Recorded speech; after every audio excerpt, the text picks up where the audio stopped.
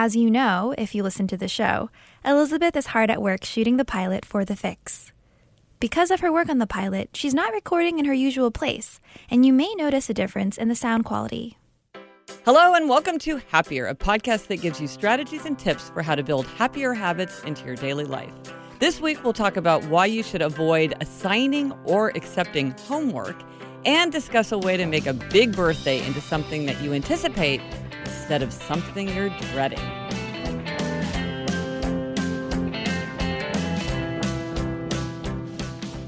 I'm Gretchen Rubin, a writer who studies happiness, good habits, the four tendencies, and human nature. I'm in New York City, and with me is my sister Elizabeth Kraft.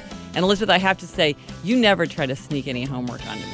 That's me, Elizabeth Kraft, a TV writer and producer living in L.A. And Gretch, I don't have to give you homework because you just do everything right on the spot. You don't need homework. Makes it easy. I wish that were true.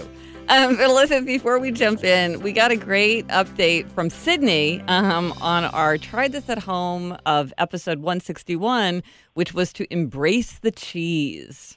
Yes, Sydney says, shortly after I started at my job, another coworker and I were named co-vice chairs of office shenanigans. We plan fun things for our office to do together every so often, usually happy hours or a team lunch. We recently raised the bar and planned an office dip-off, a potluck lunch where everyone brings a dip to share. If your dip is deemed the best, you win bragging rights. When we planned the dip-off shenanigan, we were a little bit worried that people would think it was dorky or that they wouldn't want to put forth the effort to make something and drag it into work, or that people would feel too busy to participate. We need not have worried. Everyone really embraced the cheese and took part. We ate many delicious dips and had a great time together as a team. Well, I think this is great. First of all, I love the idea that you're in charge of office shenanigans. It's like an actual title. But then also, it's like, this is a great example of it's really fun to do these things, but people need to participate. And so gold star for the idea, and then also gold star for everyone for really embracing the cheese and participating, because then it is really fun. But you need everybody to get on board and really embrace it. So I think this is a great example. Yes. Now, Gretchen, if our show goes, the pilot Sarah and I are working on, if it goes to series, we'll definitely have to have someone in charge of office shenanigans. Absolutely. Oh, I know. It was like just the word shenanigans makes me happy. It's like kerfuffle. I just can't say it enough. So listen, this week our Try This at Home tip, I would say, is a little bit abstract, but it's something I've been thinking about a lot lately. It's the idea of don't assign or accept homework. And what does that mean? Well, this is what I've been thinking about. So sometimes there's things that you have to do, or that, people are asking you to do and you have to do, or you're asking someone else to do it and they really need to do it. But there are times when people are asking you to do things really kind of often without you quite realizing that something's been lobbed into your lap, or you're expecting somebody else to do something for you, but in a way where it's not really clear why this is it. Why is this your problem? Why is this something that you have to do and not the person who wants to have it done? Why are they giving you homework instead of doing that work yourself? And or why are you doing something for someone else? And I realized this when I was at fault, when I was assigning homework, because one of the things I really hate to do for some reason is figure out what time to leave for the airport. And in Kansas City, even now, like when we were growing up and even now, it's like it takes a certain amount of time to get to the airport. And like maybe if it's rush hour, you would leave like 10 extra minutes or 15 extra minutes. But in New York, it's extremely complicated. Are you flying from LaGuardia, JFK, or Newark? What is the traffic like? What day of the week is it? Like there's all these factors that you have to take into account. LaGuardia is under construction. How much time should you allow for the fact that LaGuardia is under construction? And what I realized is that I kept asking Jamie, what time should I leave for the airport? Instead of thinking, like, why is that his problem to sit down and figure it out? And by the way, he never would. So it's like, why am I even wasting my breath? And I wouldn't, but I was just trying to assign him homework that I didn't want to do. And that's not really fair. It's not a good habit to be in. And I think some people tend to do it more or tend to accept it when other people try to give them homework. A funny thing on this, Gretch, that's actually been solved in my household is every day, like Adam would ask me, what's the weather going to be in terms of what Jack should wear to school? And for some reason, even though we both have the same phone, he just felt like I Yes. was the person to check the weather. But it can be a hassle if your phone isn't right there. You have to go in search of it. Yeah. You know, just like everything, it becomes a hassle. But Alexa has cured that, because now when he's like, well, what's the weather today? I just go, Alexa, what's the weather today? Yeah. And she tells us. So now I don't have the homework of digging around the house for my phone to check the weather every day. Well, see, but that's a perfect example of homework, though, which is like, why ask you? Like, it's Right. no easier for you than for him. Like, that is what homework is. Here's another example of when I felt like people were giving me homework in a nice way. It was well-intentioned, but I was feeling like it was homework, and realizing why it was causing a certain kind of reaction in me that I felt like I was getting homework kind of made me feel more at peace with the situation. So I will often get very kind people sending me articles, which I appreciate because I usually do read the articles people send me. But sometimes they'll say things like, I would love to know your take on this, or please let me know what you think of this. And this always like gave me this feeling of uneasiness. And finally I realized it's because I feel like now I've been given homework, which is, do I need to read this and then write like a concise, thoughtful report on what I think of it? It's one thing to think some thoughts, but it's another thing to like write an email to somebody and explain what you think. And then once I realized like, well, they probably are just saying this to be polite, to show like, oh, I'm interested in what you think. They're not actually trying to give me homework. So I don't need to feel like I'm getting homework, because this isn't real homework. It's just sort of politeness. And even if they do really want me to respond to them, I don't have to accept that homework, because it is a lot of work. To read something and respond to it in writing. And so I'm just like, no, I'm just not going to accept that homework. And, you know, this also happens, again, in a well-intentioned way, with which we all do and have done to us, is trying to get someone you know to either read a book you love or watch a movie or TV show, right? We all are constantly recommending things and having things recommended. And it can feel like homework, like, oh, God, now I have to go watch this movie. You know, and you can just say, you know what, I don't watch action movies. I'm not interested, but thank you. Yeah. But even something you're like, oh my gosh, like 7 seasons of Breaking Bad. Like, even though I know I would love it, like I just can't, it just feels like you're exactly right. It's kind of the rebel in all of us, which is when we feel like we're being told what to do. Part of us will resist. I actually think about this, Elizabeth, with books in particular with my children, because I've noticed if I say to them like, oh, you should read this, a lot of times it does seem to make them less interested in reading. So now what I do is if I read a book I think they'll love, I'll say something like, oh, you know, this kind of reminded me of this other book that you really loved. You know, if you read it, I'd be curious to hear what you think of it. And then I just leave it out prominently. So I try to make a case for it. But not say like, oh, you have to read this, because then they're like, I don't want to read it. Just, you know, like, why is my mom telling me what to read? But if I just leave it around, seems like they feel more intrigued by it. Yeah, it's funny, this whole thing, it's like, it's both practical and more, I guess, existential. It's like there's practical things like, hey, why don't you call the electrician? Yeah. Which people don't want. Or there's like what you're saying, with the sort of psychic thing of not wanting to be told what to do. Right. Well, and then sometimes I think this can take the form of looking like you're deferring to somebody, but actually you're just giving them work. Like a classic thing is when somebody, and somebody emailed me about this recently, like in her family, they're always like, well, why don't you pick out the restaurant? But then everybody's super fussy, and it's like, it's not so easy. Yes. If it's just like, you pick a restaurant and we'll all go gladly, that's one thing. But if it's like, you pick a restaurant, meaning you be the person who's going to guide us towards this choice, it's like, that's homework. It's like, why should I have to be the one to do that work?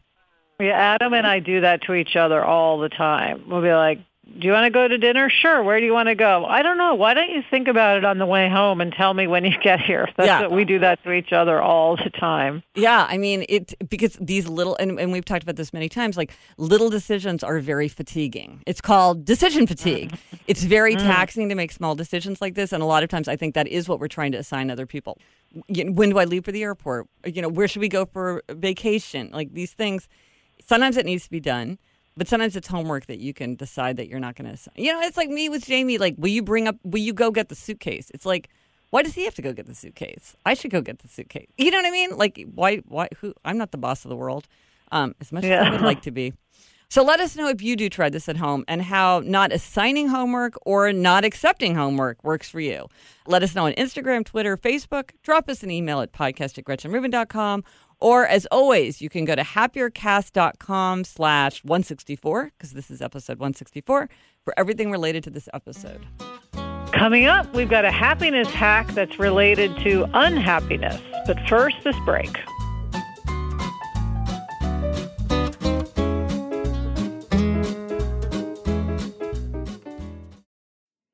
Noom is the habit-changing solution that helps users learn to develop a new relationship with food through personalized courses. Based in psychology, Noom teaches you why you do the things you do and empowers you with the tools you need to break bad habits and replace them with better ones.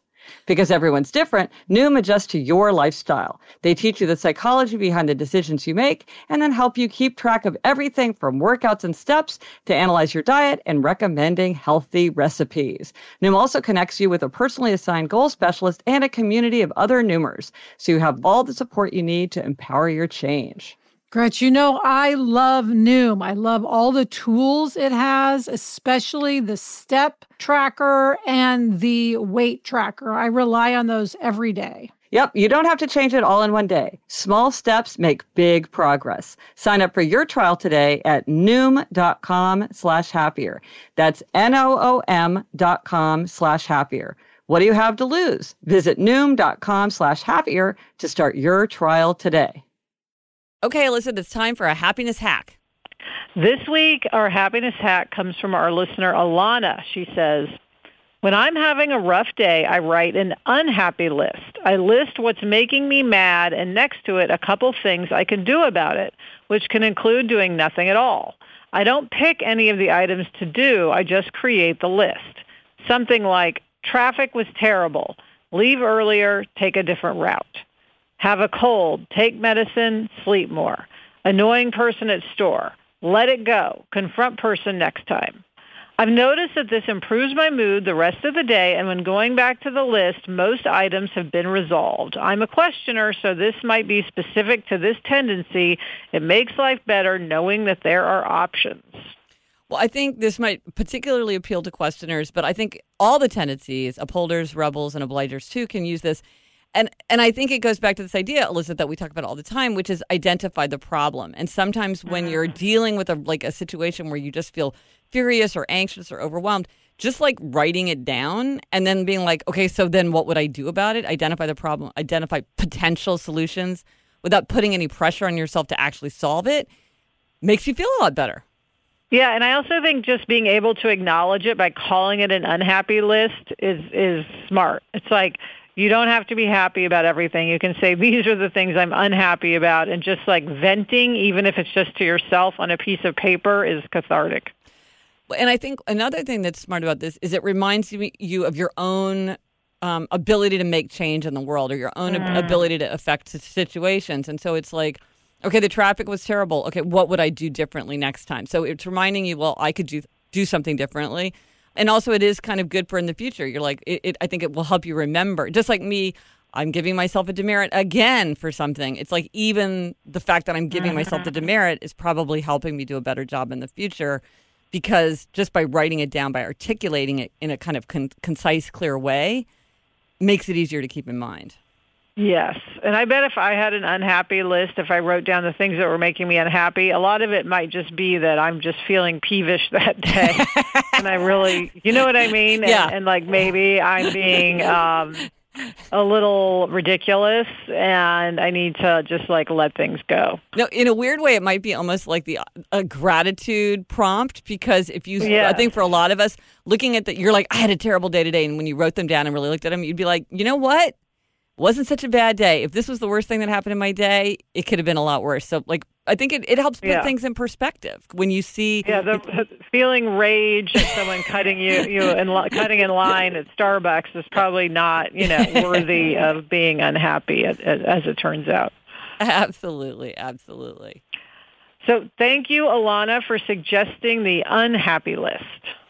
And here we have another suggestion from a listener, a really good solution for dealing with a very common happiness stumbling block, which is when you're dreading a milestone birthday. Now, we all remember those days when you were so excited to get older. You know, you're telling everybody that you're 6 3/4, and now you're 7 and you're so happy. But when we get older, a lot of us lose this feeling and we dread a milestone birthday. Gretch, our listener Anna used a twist on the 18 for 2018 idea that we've discussed so often. She said, I turned 40 in a couple of months. While I've had mixed feelings about this milestone, your episode inspired me to create a 40 in 40 list. 40 things I want to do in my 40th year. Everything on this list is fun. Losing weight, eating a special diet, etc. is nowhere to be found. It's a list of 40 things I'm honestly looking forward to doing, such as joining a book club, taking my kids to a trampoline park, and jumping with them, making homemade sticky buns, taking a meditation class, painting my nails red, etc. This list has turned any anxiety I had about my birthday into something I'm sincerely looking forward to because I can't wait to accomplish these things. That is so great. Yeah, and I mean, I think that's the key thing is like she's genuinely anticipating this year because I think a lot of times, like your list and my list, I think a lot of people's lists, it's like a mix of things you want to do and then a lot of things that you just want to get done. And this, it's like in order to counteract the feeling of dreading a milestone, it's like, no, this is going to be so much fun. I can't wait for my birthday to come because then I'm just going to have total license to start romping through my list. And so it changes the experience of passing that birthday into something that you're really looking forward to. Yeah, and I think there's different reasons that people have a happiness stumbling block around their birthday or, you know, around a milestone birthday. Like, I think for some people it's really aging and mortality, and they just getting older means you're, you know, getting older, and that's not fun. But I think for others it's about a milestone birthday feeling like you have a lot of pressure. I mean, it's like a wedding. You know what I mean? It's like, how are you going to mark the time? Like Jennifer, who's producing for us today, she has a milestone birthday coming up, and I think she's feeling anxiety about it. Yeah. Yes, that is totally right. I am going to be 30 very, very soon, and I'm feeling a lot of pressure about, you know, how should I celebrate? Like, should I do something that all of my friends want to do? Should I do a big thing where I see everyone? Or should I just keep it small? Should I go on a trip with a friend? It just feels like there's all of these things, and I don't know if I can do them all. Right. It feels like the pressure of coming up with a plan. I mean, not to raise the bar on you, because this is like the most extraordinary way to approach a birthday that I've ever heard in my life. But the poet May Sarton, she wrote a series of journals, which I've read all of them. I really highly recommend the journals of May Sarton. But in the one called Endgame, which was the journal of her 79th year, she reflected about her 50th birthday. And she wrote, I celebrated the year of my 50th birthday by going around the world from east to west, so that when I climbed the Acropolis on May 3rd, my 50th birthday, I felt I was standing at the birth of our civilization. I had come from India and Japan, so ancient Greece felt young as though yesterday. And I was like, man, going around the world and climbing the Acropolis at dawn on your birthday, like that is like, no one's going to top that. I felt like that was really the way to do it. I've never done that. That is so cool. Yes.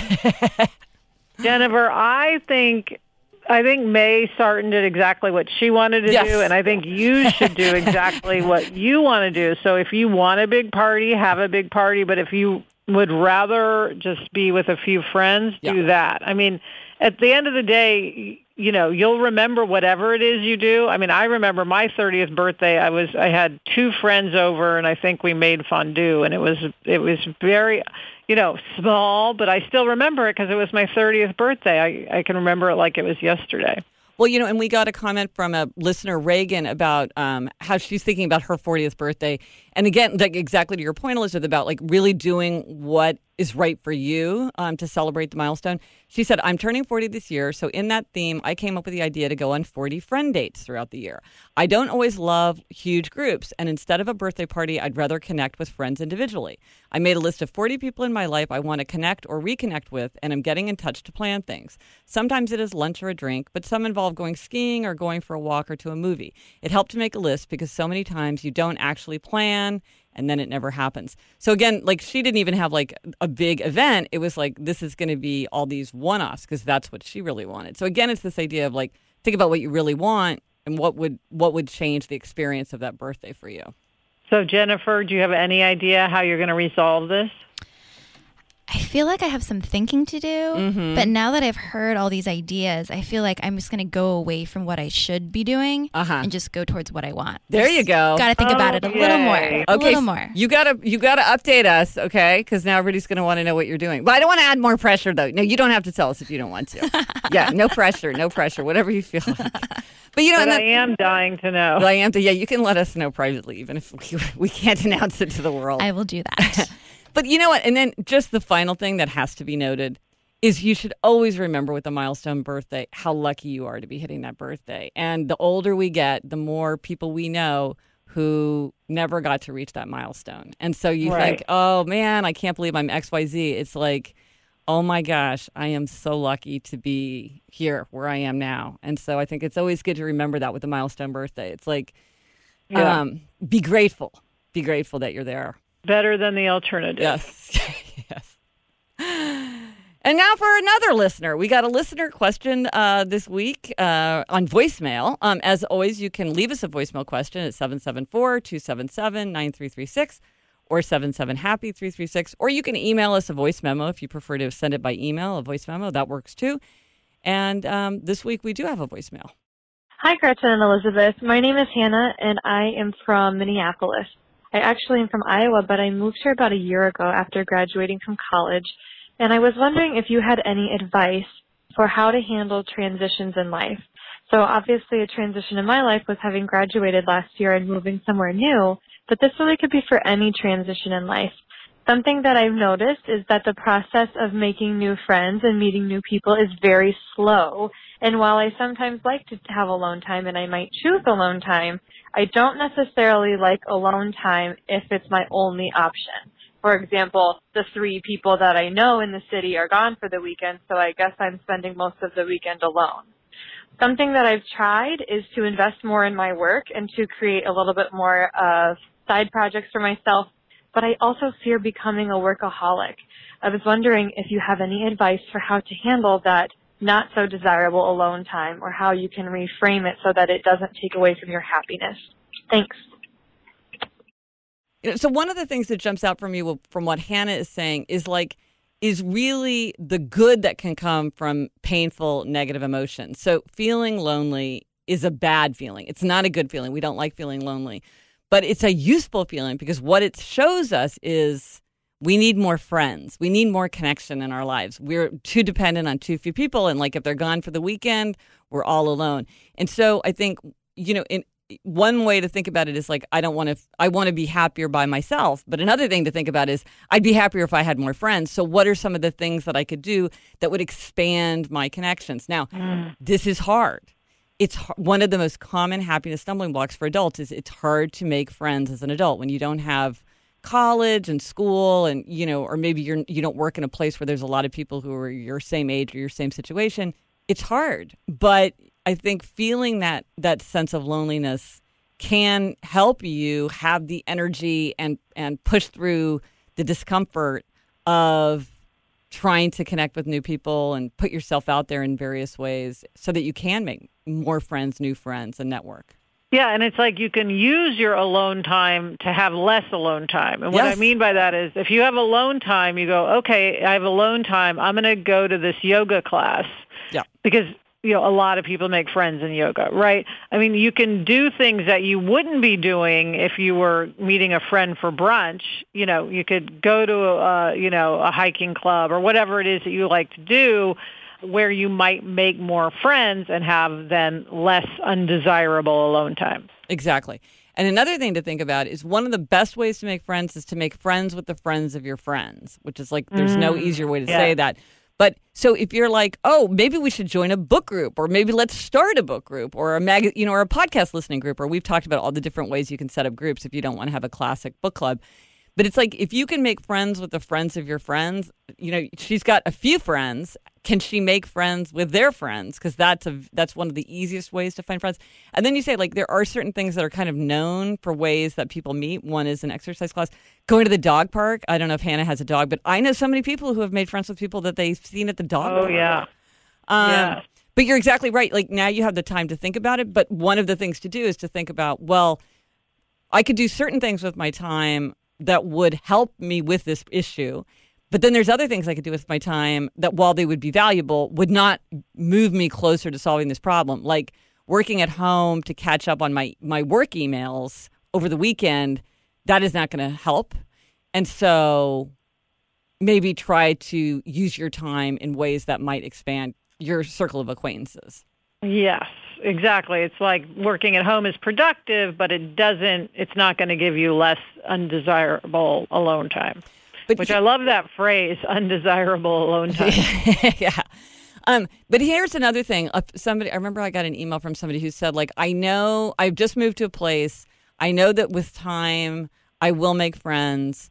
And right now I'm just trying to make the most of this time that I have, just the way Hannah was saying, like, I want to make the most of time. So are there things where you're like, well, right now I have the luxury to be able to just pick up and do this. So why don't I do it now? Because maybe in 3 years when my life is more complicated, I won't have time to do it. So if you want to take, I don't know, spontaneous trips, or there's, quirky things you want to do around your city, take advantage of this time and do try to see, like, the possibilities in it, because very likely this will change and that time won't be available. Yeah, it's a good time in Hannah's life for her to try various face masks. Let's just put it that way. Yes. So good luck, Hannah. It's something a lot of people think about. That was a great question. Thanks, Hannah. Coming up, I give myself a demerit for not following my own mantra. But first, this little break.